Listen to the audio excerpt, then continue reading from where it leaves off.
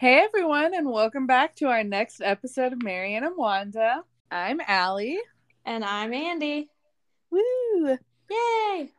And this week we're doing our first recipe episode, which is exciting.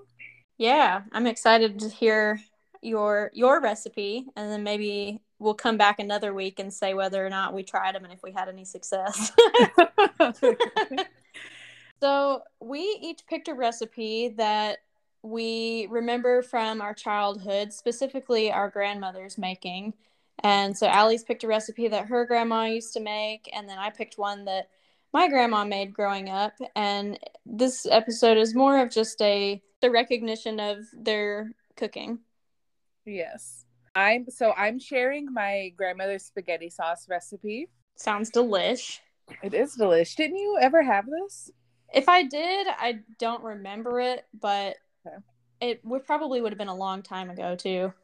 It would have been. But she used to make this every time we got together as a family, and we would always invite people over, which is why I ask if you've ever had it, because I feel like you must have been invited over at some point in time for this. I'm sure I was. Yeah, and she would make a double recipe in just like a huge pot. It was always really cool to see it bubbling away on the stove. And I used to always ask her to wait for me to like get up to actually make the spaghetti sauce recipe so that I could do it together and I could learn how to make it. But she never would, because I apparently always woke up a little bit too late for her, which was, to be clear, like 8 a.m., which was, I think, a perfectly reasonable time to get up to make spaghetti sauce. Especially when you're going to eat it for dinner. Yeah, but yeah, she'd already be done with it and it'd already be on the stove bubbling away and say that she just couldn't wait for me. And I was like, Grandma, come on, Helen.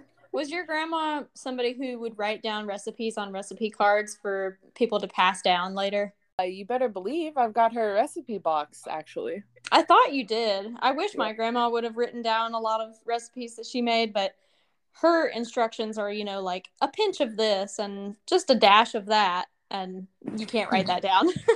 Yeah. There's some recipes, like I've got a chili recipe from my grandfather that it's all like just a list of herbs and spices to put in there with no indication of how much. So I understand your pain. It's about 50% of how to make it. Yeah. Like, okay, I get the basics, but anyway. Yes, and my grandmother was known for her cooking, but she was really not known for her baking.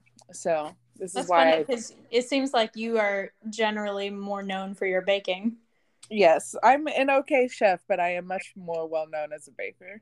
I actually have a baking Instagram now where I post my stuff, which is a lot of fun. My grandmother isn't wrong. Like, it is best to let the spaghetti sauce simmer for several hours before you're going to eat it. But I do think that, a solid 8 hours is a bit aggressive. Yeah, it seems like you would boil away all the liquid at that point. Yeah, well, I don't know. It develops all the flavors and it's tasty, so. Anyway, it's a spaghetti and meatball recipe, and it wasn't originally my grandmother's. She got it from a family friend who was an Italian immigrant. That's how you know it's good. Yeah, and she used to say that this was real Italian sauce, and whenever we took her to Italy, we went to all these restaurants and she kept asking for real Italian sauce. And they gave her like a much lighter sauce made out of like tomatoes, and it's a much lighter sauce. And this is the one, her recipe is always just like this heavy, it's tasty but very like heavy sauce that you would mostly want to eat in like the winter. Mm-hmm. And oh man, it was so funny that she kept just asking for real Italian sauce. And we're like, Grandma, we're in Italy. We can't. This is the real stuff. Yeah. So first you have to make your meatballs. And it's a mixture of ground meat. And we usually do beef and pork in like a 2-to-1 ratio. So I think that my recipe calls for like 1.5 pounds total of meat. And so I do 1 pound of beef and then 0.5 pound of pork. And then you add in breadcrumbs, grated cheese, onion, salt, pepper, parsley, garlic salt, and eggs as a binder. And you just mix those all up in together. And then you just fry it in olive oil in like a deeper pan if you've got it. Like she used to use this It wasn't a like a saute pan because it had a big thick lip, almost like a cast iron skillet, but it wasn't made out of cast iron, you know? So it's got like the big lip around it so you can fry it. Like a shallow pot almost, right? Yeah, almost. Yeah. Yeah. And then, yeah, you fry those until they're brown and drain them on a paper towel and save a cup of the oil for the sauce. That's important. You need a cup of the oil for the sauce.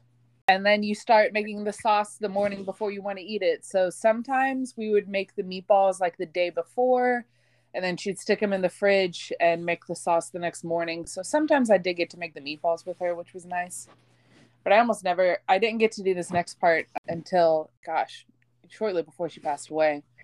And this is the actual sauce bit. And this is when you fry garlic and you add tomato paste that you've mixed with a few cans of water until it's combined. And I mean, like, like you take a couple cans of tomato paste is how much the recipe calls for. And then you like fill up a couple of those cans with water. Mm-hmm. That's what I mean. And then in a large pot, like a Dutch oven, if you have it, like a really thick, heavy pot, so you don't burn anything.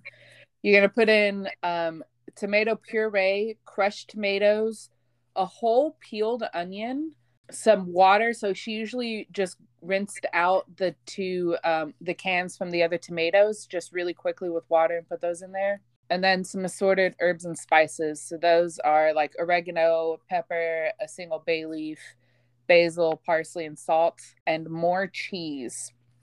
And then you simmer that for an hour and a half-ish. And then you put in your meatballs and you keep simmering and stirring it occasionally until you're ready to eat it. And the real secret is that you need to balance out the flavor with like dark chocolate or coffee or brown sugar, depending on how the sauce tastes. So this one I really can't help you with, I hate to say. But I often put like a handful of chocolate chips in there and then a little bit of brown sugar, depending on what it tastes like. Yeah, to kind of balance it out. Yeah.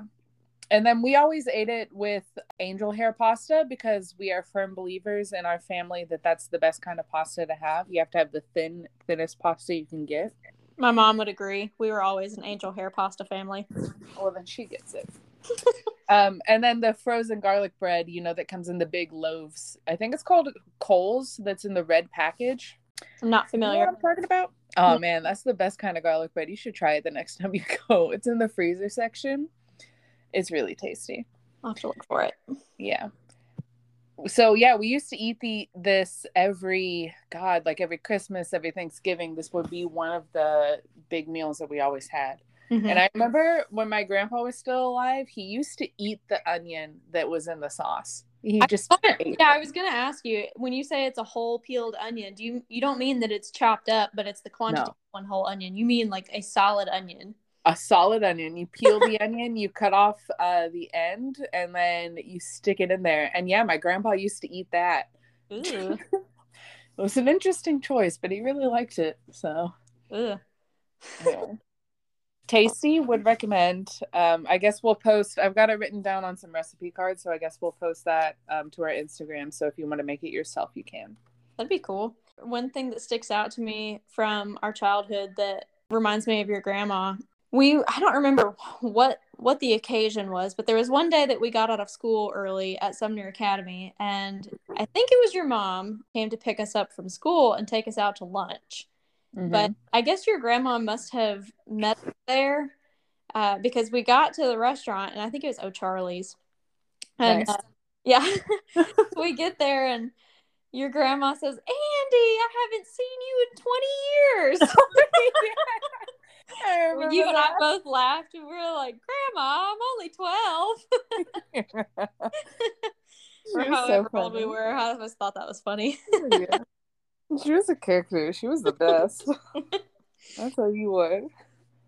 Well, that sounds delish. I'm sure I probably did eat it at some point. It seems like there was a couple of years there where we were at each other's houses just about every weekend. Yeah, I'm sure that you had to have had it.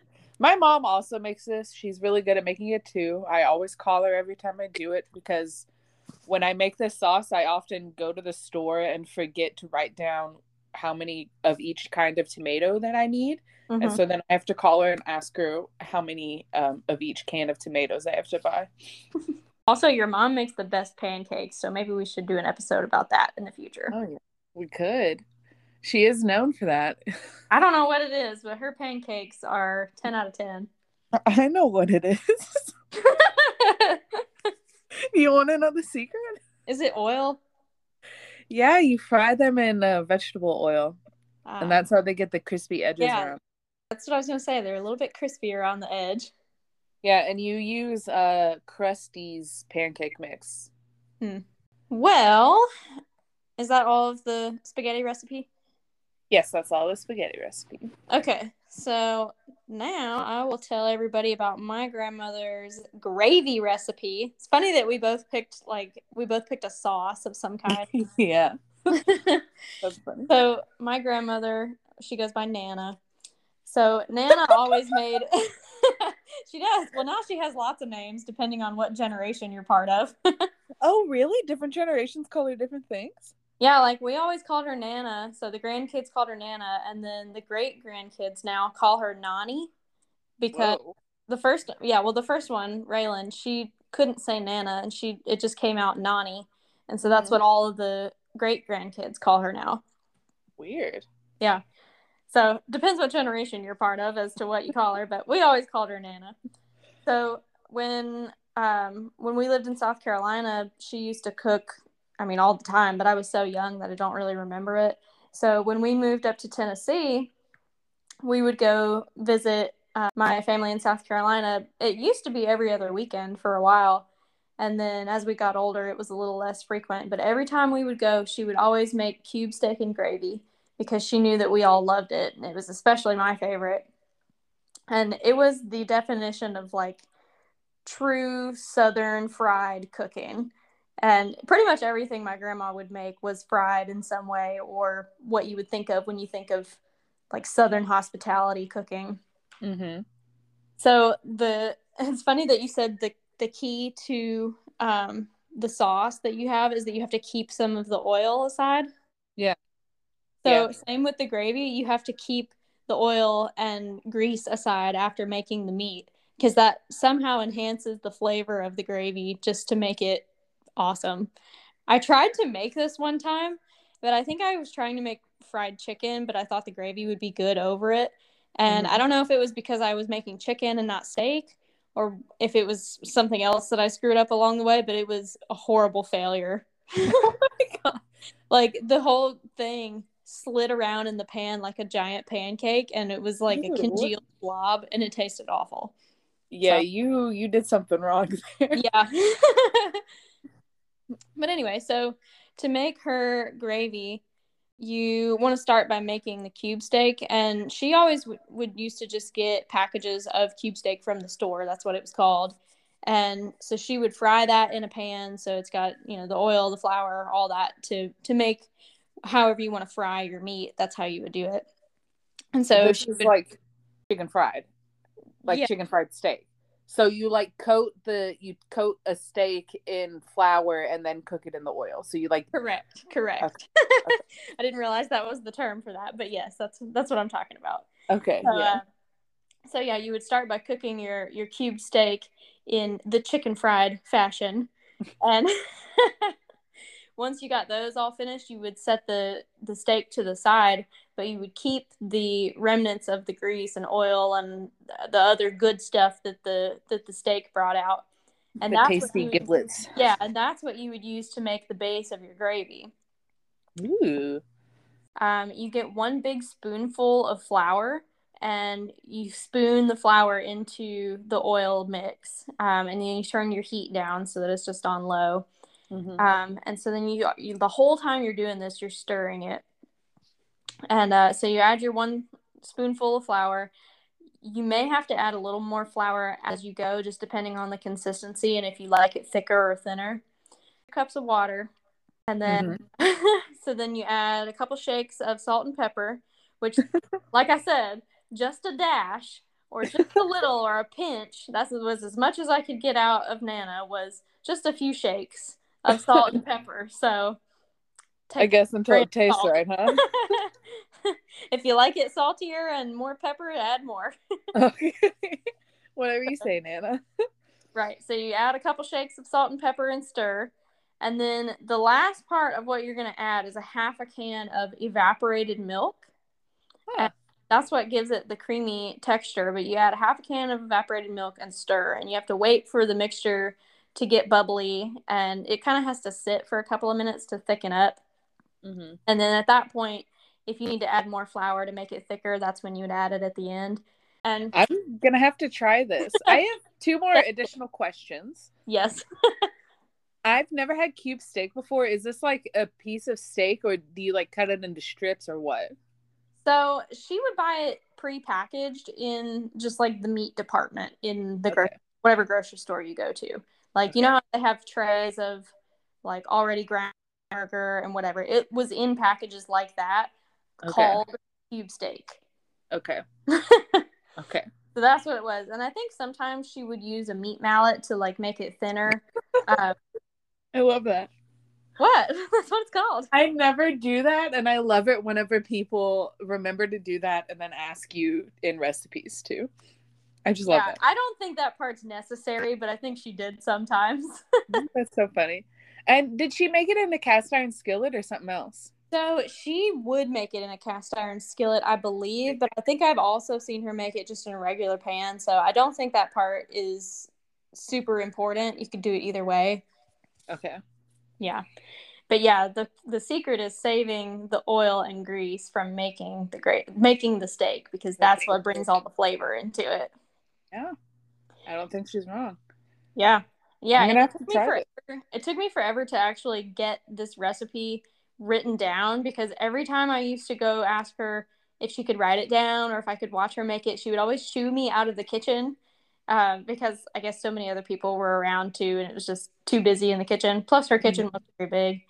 So she would always shoo me away. And so one day I had to stand at the edge of the kitchen and like look from afar and make notes on my phone so that I could get it written down. Spy on your own grandmother. I know. Be able to make that for Rosie or any other future children in the family to experience that, because we all love that recipe so much. Yeah, and I have to say, if anyone out there is listening and you are a chef, like write down your recipes that are your signature recipes for like future generations. Whoops. Mm-hmm. They need to be kept. So my family is partially Croatian. Like my grandmother's parents, so my great grandparents on her side, are like fully Croatian, and they emigrated, you know, way before like the 1920s or whatever the heck. And Croatians eat pierogi, which are, you know, like the potato dumplings. Yeah. I heard about that on a podcast the other day. Pierogies. Yeah. Well, so we eat pierogi, and we have to eat frozen pierogi because my grandmother never wrote down my great grandmother's recipe. Like apparently my great grandmother made the best pierogi that there ever were, and like my mom says that all the time, and it's so sad that we don't have this recipe that like would be really cool to have, because she was you know, first generation, she was the immigrant, and she had this recipe. Now we don't need to have it. So if you're listening, write down your recipes.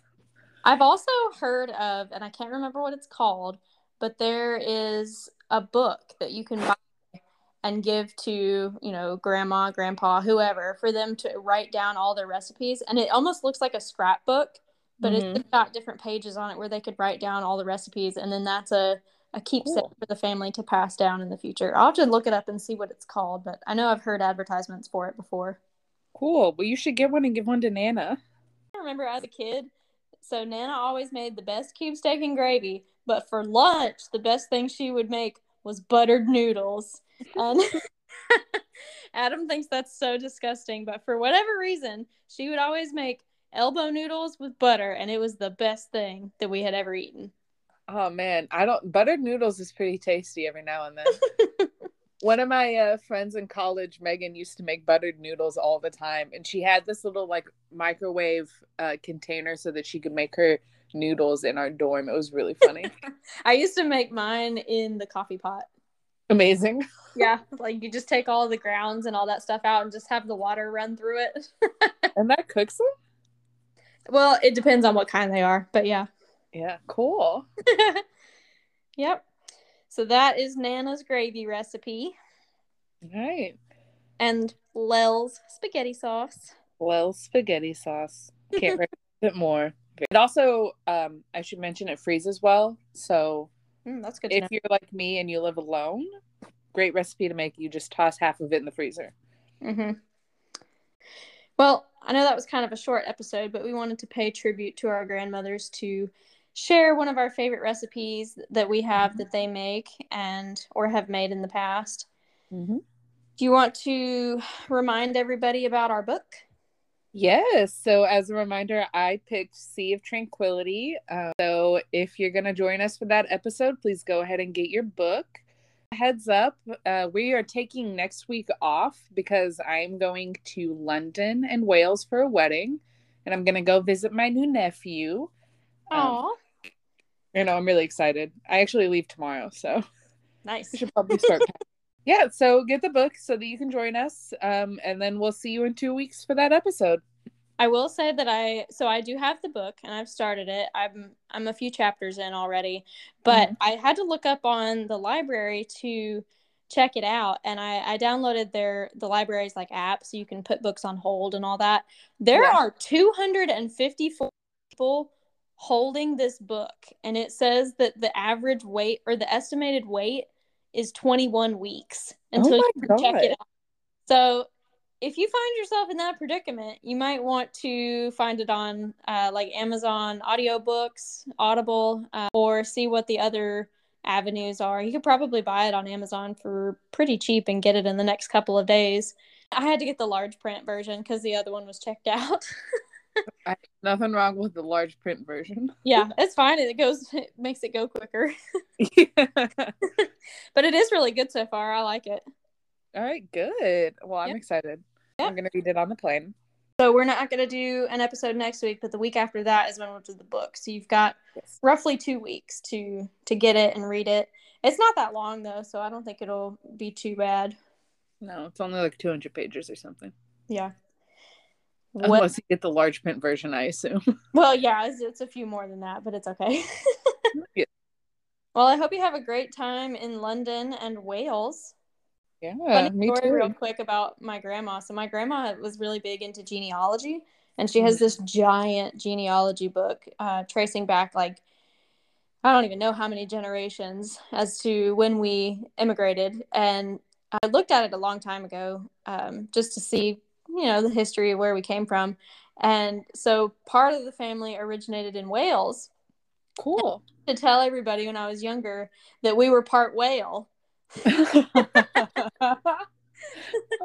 instead of Welsh. Oh, dear sweet baby Andie. I'm part whale. But I hope you have a great time. Oh, make sure to check out Elizabeth James's bridal shop. Oh, yeah, I gotta look that up real quick. Find out where that is. Yeah. Thanks for joining us on this episode of Marianne and Wanda. We would love to hear your feedback and if you have any books or topics for us to review. You can reach us at Marianne and Wanda Podcast on Instagram or send us an email at marianneandwandapodcast@gmail.com. Talk to you later. Bye. Bye.